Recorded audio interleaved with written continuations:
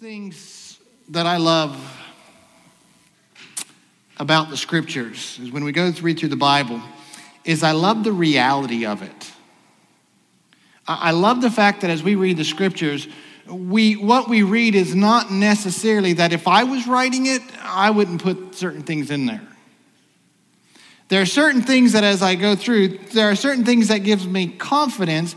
And it's not because of I can read through it and I read these great miracles, I can read these great victories. In fact, sometimes as I read through scriptures, it's the crazy things that give me confidence in what we're reading. One of the moments, and as we begin to look at our identity, one of the things that we are looking at today is one of those moments that as I read it, I kind of step back and I kind of have to go, really? Did they just put that? Did they record that? Is that the way they want to be seen? It goes like this. In Matthew chapter 20, and I'm just going to start right in the verse. So if you just we're going to launch right in today, and we're just going to start right with the verse. And here it goes. And you're going to say, well, why are you going to start with that? And I'll kind of get into it as we go on. In Matthew chapter 20, verse 17, we read this. As Jesus was going up to Jerusalem, he took the 12 disciples aside privately and told them what was going to happen to him.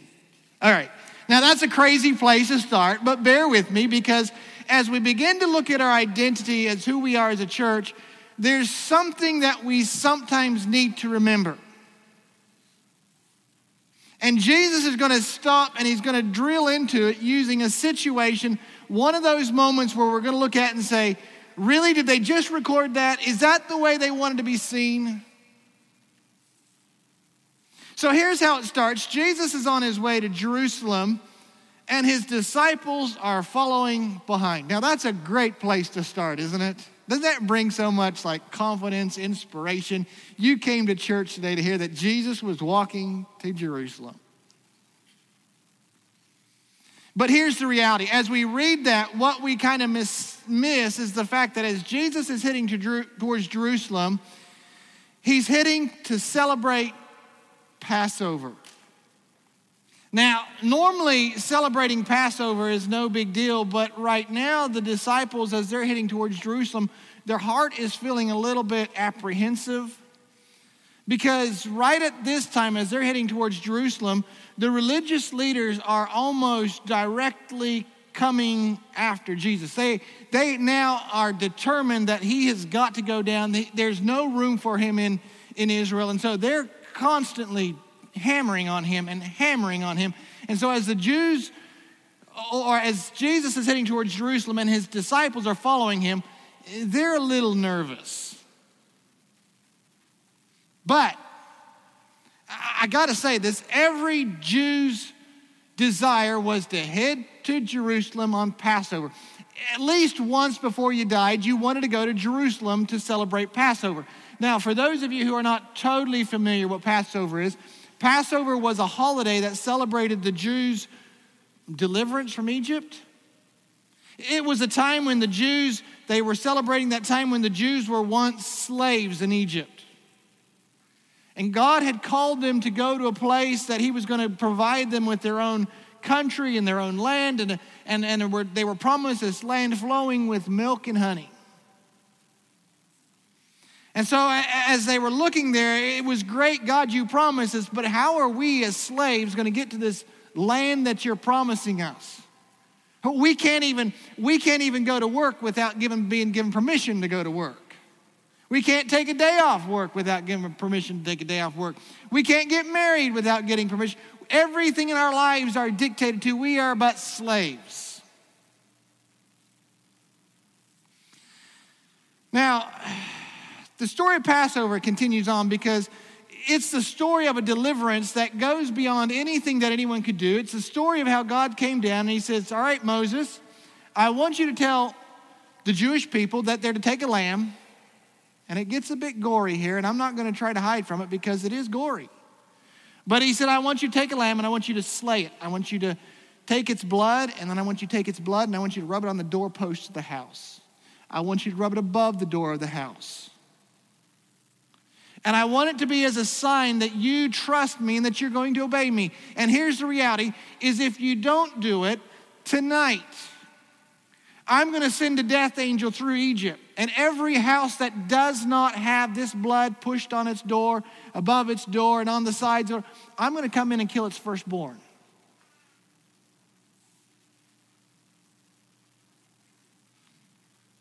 Well, as the Jews went through, and as those who obeyed God and those who trusted that God was going to do as he said, they took that lamb and they killed that lamb and they took its blood and they put it on the doorpost. And those that didn't,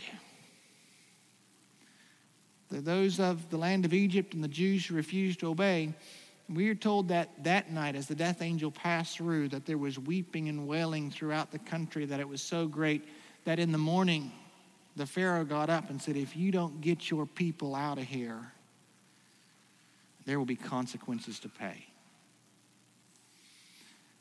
And in that night, Passover was a celebration that God delivered his people without them even having to lift a finger. That their God was above all gods, that their gods could deliver them when no one else could. And so it was every Jew's idea that let's go to Jerusalem and we're going to celebrate Passover and we're going to go into the temple and we're going to take a sacrifice and we're going to be there where our God, where we kind of celebrate his presence. And so as they got on their way to Jerusalem, Jesus begins to have a conversation with them. Now, understanding, all right, they're already a little bit apprehensive because they're going into the lion's den in a sense. They're going into a place where Jesus is not wanted.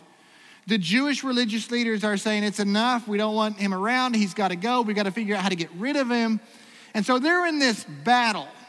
And so they're kind of feeling apprehensive. And Jesus says, is this a good idea? I don't know if it's a good idea. And in the middle of this walk and this conversation, Jesus pulls the talk back to a certain place. And here's where he begins to go. And in verses 18 and 19, he goes and he says this. All of a sudden, the tone changes. Listen, he says, we're going to Jerusalem. Well, Jesus, we know that. We've been walking with you. And he says this, but here's where it gets a little strange. This is where the Son of Man will be betrayed to the leading priests and to the teachers of religious law. They will sentence him to die. Then they will hand him over to the Romans to be mocked, flogged with a whip, crucified. But on the third day, he will be raised from the dead. His place or his conversation in that moment went to a place that none of us want to talk about. None of us sit around and say, hey, let's have a conversation about death. But Jesus was trying to get them ready for something that they would have to go through, a moment that was going to devastate their lives, a moment that was going to shake the foundations of their faith, a moment that was going to say, do we even believe in God at the moment? Because we've been following this guy for 3 years and he's been saying he's of God and now look at where he's at. And so he's trying to get them ready and he's trying to prepare them.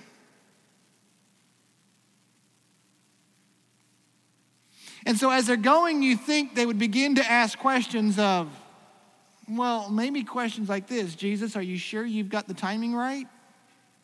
I mean, you do remember all the people right now, they're happy with you. It's just those few religious leaders. Jesus, you sure you know what you're talking? Jesus, hey, just a moment. What about us? What's going to happen to us? If you're going to die, what's going to happen to us? Is there something more for us? Or are we just done? Are we just closing this group down?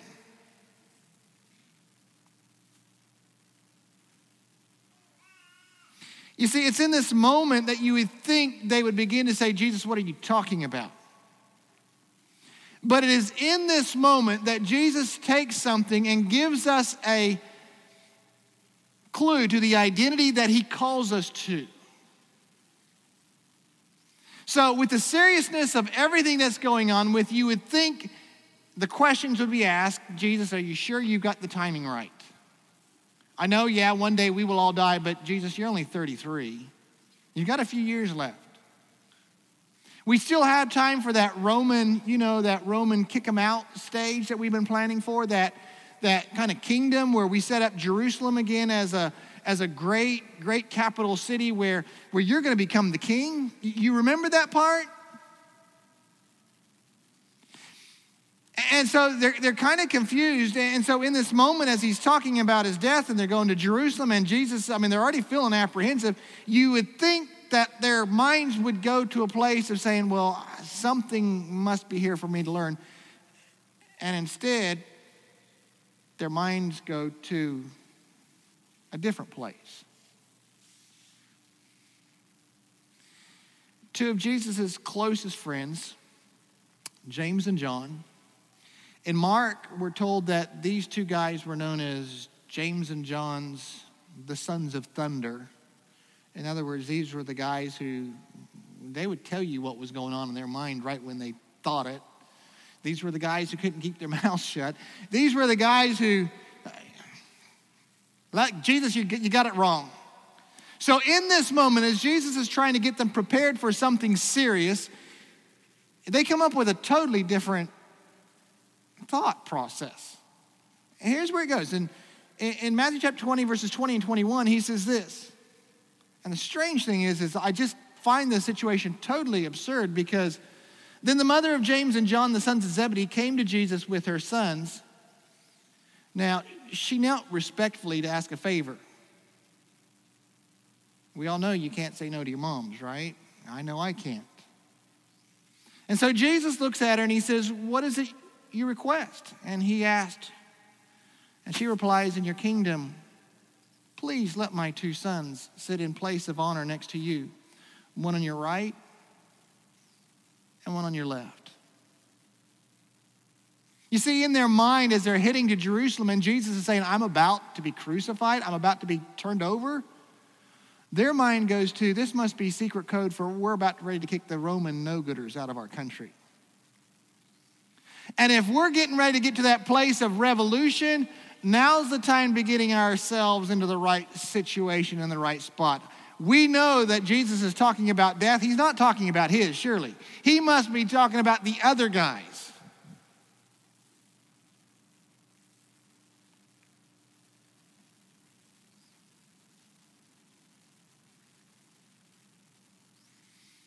I just love the fact that as they're thinking this, I mean, they pulled out every trick in the book. I mean, who gets your mom to ask for you? I mean, this is going to the, this is the ultimate trump card right here. Look, I want to say this. All of us have an inbuilt desire to be great. Within each and every one of us, we have a desire that comes from within that desires to be great. We want to be recognized and we want to be respected. There is not one of us, I believe, who goes through life saying, I just desire to breathe air and to waste the food. I'm just here. All of us in our own ways have a desire for greatness. Oh, I'm not talking about the desire to be the best at something necessarily, even though that is the desire of some. But it's more the fact that I am counted and what I do has value. The problem is that with most things that we have, and by the way, I just want to say, I believe that desire to be great is actually within us from God. That desire to make your life count for something, I believe, is from God. The problem is that most things that are given to us by God has a side thing, or how do I say it? It has a substitute that we sometimes fall for.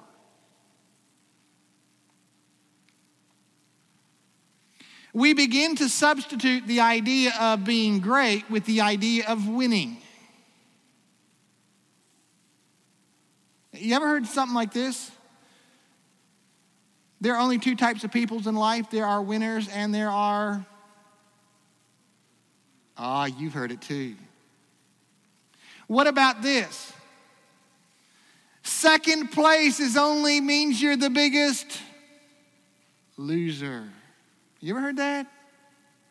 I've even heard things such as, look, in life you just have to learn, you learn to lead, you learn to follow, or you just get out of the way. In other words, it's the idea that if you're not out in front doing something, you have no value. There are all sorts of ideas and there are all sorts of things that are pushed at us like, hey, you've got to be a winner. And we begin to substitute the idea of being great with the idea of winning.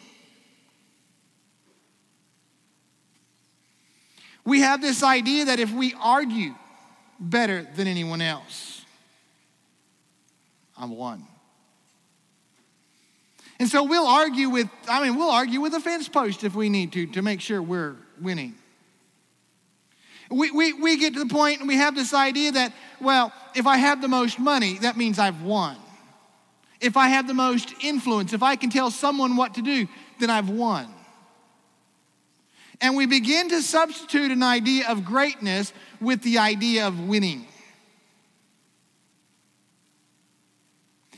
Look, it's no different for us as a church. And as we begin to look at our identity of who we are as a church, I believe as a church, we are called to greatness.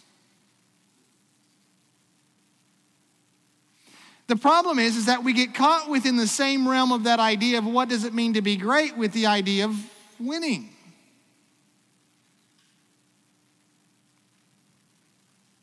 And so even as a church, what does it mean for a win for a church? So as we look around at those of us who call this our church, what is it? Well, are there programs? Is there something that meets my needs?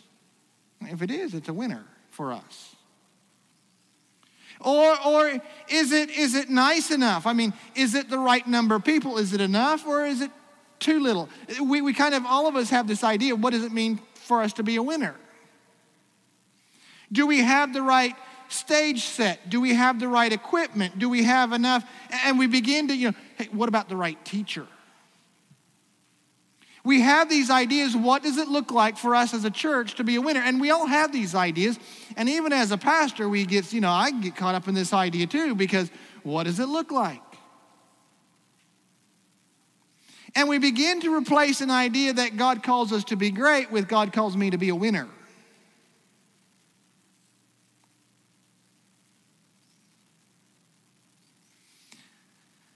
The problem with being a winner is this.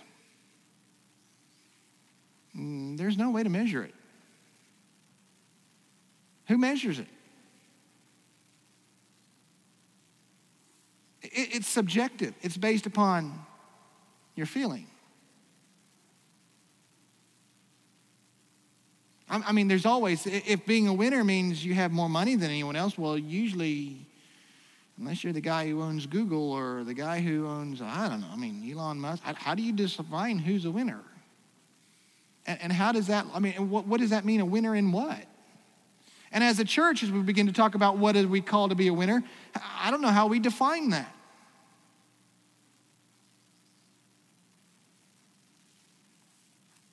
We are called to greatness, and God calls us to greatness. But are we called to be a winner? You see, the metrics that we use slides up and down like whoever's got the finger on the slide. Do we have the temperature right in church? We're a winner today. What about the sound volume? We must be a winner today. What about the music? Is the music right? We must be a winner today. Is it the right number of people today? We must be a winner today. What about the lighting? The lighting right? We must be a winner today. What about, and we can begin to slide it up and down. And it all depends upon who's got their finger on the slide of what it means. You know that for your own life. You can look at your life and you can say, I'm a winner because I did this and I did this and I did this. And someone beside you looks at you and says, you ain't done nothing. There's no value in that. Or someone else may be looking at you saying, wow, you look at everything you've done. You're a winner. And in your own life, you're feeling empty and like, I haven't achieved anything. I haven't accomplished anything. And I don't feel like a winner. You see, whoever's got their finger on the pulse, how do we define it? God calls us to greatness. As a church, we're called to many things. Our DNA has been built with certain things. And so we've been built to be dreamers, to see beyond, to see something more than. We've been called to be brought together as one, that in Jesus Christ we've come together as a single, but we've also been called to greatness. But how do we define it? Well, Jesus says, guys, whoa, hang on. You want to sit at my right and on my left?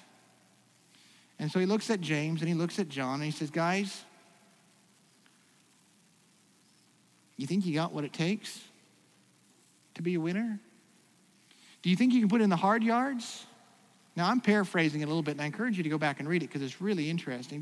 But basically, he looks at him and he says, do you think you can put it all on the line to be a winner? You see, in their mind, they're trying to jockey up for their position. We need that position. We need wins. We need to be great. We need to be significant. And Jesus looks at him and he's dead honest with him and he says, guys, do you think you really have what it takes? Do you think you can do it? Do you think you're going to be willing to just, hey, here it is, I'll give you my all? And of course, they looked at him and said, we're the sons of thunder. You know what we can do. Jesus, you just tell us what to do. We'll do it. And Jesus looks at him and says, sadly, you're right. You will learn to give it all, and you will be required of you. But I wanted to change your definition of what it means to be great. You are called to great things. And about this time, the other disciples begin to hear what's going on. And we read this. When the 10 other disciples heard what James and John had asked, they were miffed. Okay, this is the new James version, okay? They were aggravated. They were frustrated. They were angry. What kind of, hang on, there's 12 of us, and you guys are trying to jockey in before, the dust hasn't even settled. He's talking about dying, and you're trying to get in and get the special spots? We want those spots. We've done just as much to earn these as you have. Now, it doesn't actually say that, but what we get is that feeling, that idea of indignant. They're not indignant because of that was just the inappropriate time to ask that question. They're indignant because the reality is they want that position for themselves, which we all want. We all want significance. We all want value. We all want respect. We all want to make sure that our lives have counted. They've just spent 3.5 years of their lives following a guy all through the desert and doing crazy things, and we want to make sure it's counted.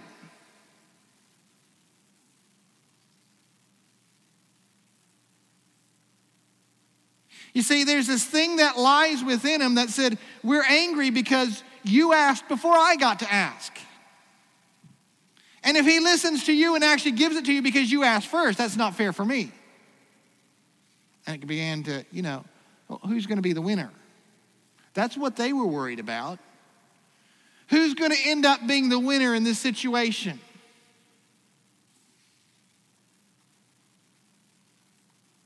And this is a good question. There's 12 of them. They've followed. They've done some odd things.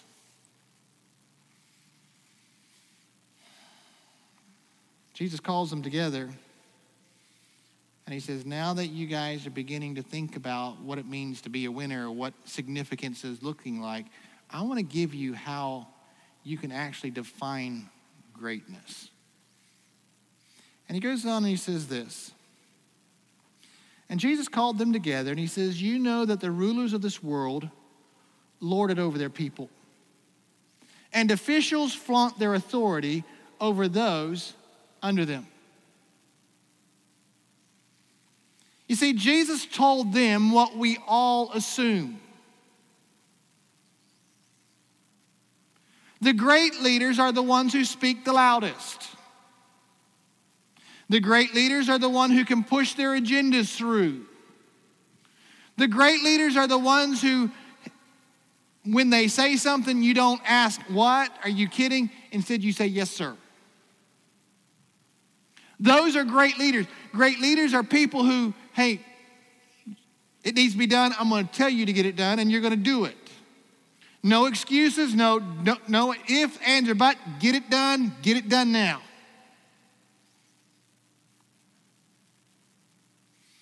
But we cannot all be those kind of people.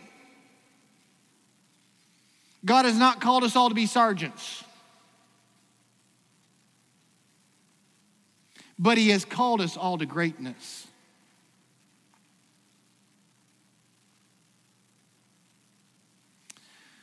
So Jesus begins to stop and he says, hey, it's not what you're thinking. You've missed the mark. You've missed the point. You understand what great leadership is because you've seen some guys above you who've told you what they want to do and you couldn't question, you couldn't ask. They were your leaders. And that's what you want to do. You want to have other people underneath you that you say, hey, go do this, and they go do that. Let's get this done, and they go get this done for you. But he says, hey, you are called to something greater than winning. You're called to a greater than winning. And in their mind, I'm sure they're saying, how can you be greater than winning? Because I'm calling you to greatness beyond winning. And all you have to do to be great is to be faithful in a very small thing. Now, I don't know if your name is something like James and John, the sons of thunder. Being great in something small is not sounding very significant at this moment. But what he calls them to is what he calls us to. What he looks out and he says, here, hey, guys, this is what it means to be great.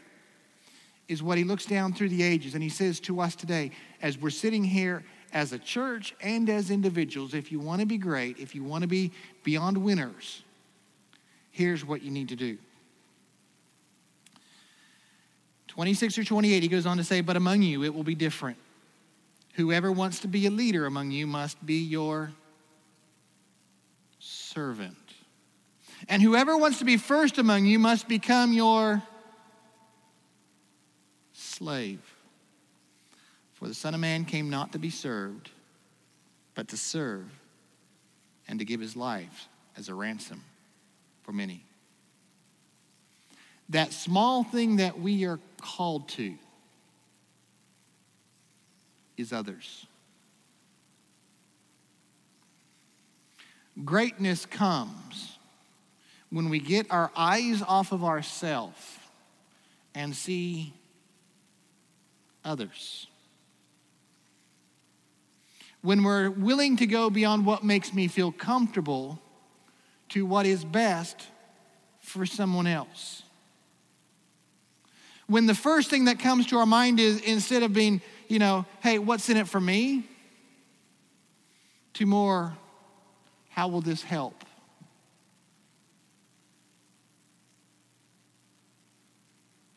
It's like being a parent.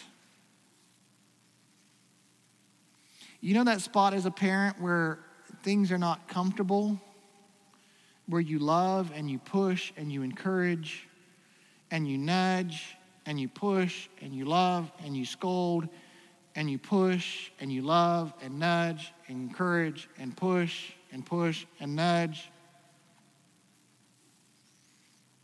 When you get nothing out of it, you do it just because you love someone, you care about them, you want to see the best for them. As parents, I believe that's what most of us, I believe that's what we should all want for our kids. And so we push them and we encourage them and we build them up and we keep saying, what can I do that you can succeed in life? What is in it for you? What do I need to do for you? You see, being a good parent is great. That's greatness. You don't come out being a winner as a good parent. There's no win in being a good parent. Let me just tell you, it's just heartache, it's hurtful, it's hard, but you come out with something better than being a winner. You come out with greatness.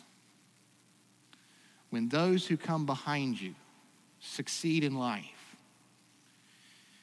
you can take a deep breath in and say, I have succeeded beyond what I could imagine. And that's what God calls us to as individuals and as a church. We are called to love, to pray for, to care for, to encourage, to build up, to help people come into a relationship with the one who loves them and died for them. Whether it feels good or not. Whether it allows us to look like a winner or not. Whether it is comfortable or not. Look, I want to say this. As a church, as we're getting ready to close, we're called to greatness. So what does that mean for us? What does that really look like for us? If we're called to greatness, what does that look like? Well, I can say this. It looks like what we have already been doing. One of the things that I love about who we are, that's a part of our DNA, is that you guys have done great things. You guys do the uncomfortable things so that others may hear. The music is done so that everyone, those who do not know Jesus Christ, can stop and say, I can feel comfortable and come, even though it's not necessarily the most comfortable for all. We change and arrange seats because we care for other people. We do things such as encourage to wear masks because we try to care. We do things that stop to say, what do I need to do? We provide and do things to say, whatever we can do to show that we love. And as we get ready to move forward, we're going to continue to have moments where we're going to have to choose. In this moment, are we going to be a winner or are we going to choose greatness? And we've got a lot of these moments that will continue to come because that's life. That's what happens with a parent. That's what we do as a church. Will we continue to reach out to those who don't know? Will we begin to put the needs of those who do not know Jesus Christ above the needs of us being comfortable? You see, we're not called to having been great. We're called to continue to be great. And that's what I love about who we are. It's a part of our DNA. We are called to greatness. Winning, oh, it's fun to do once in a while.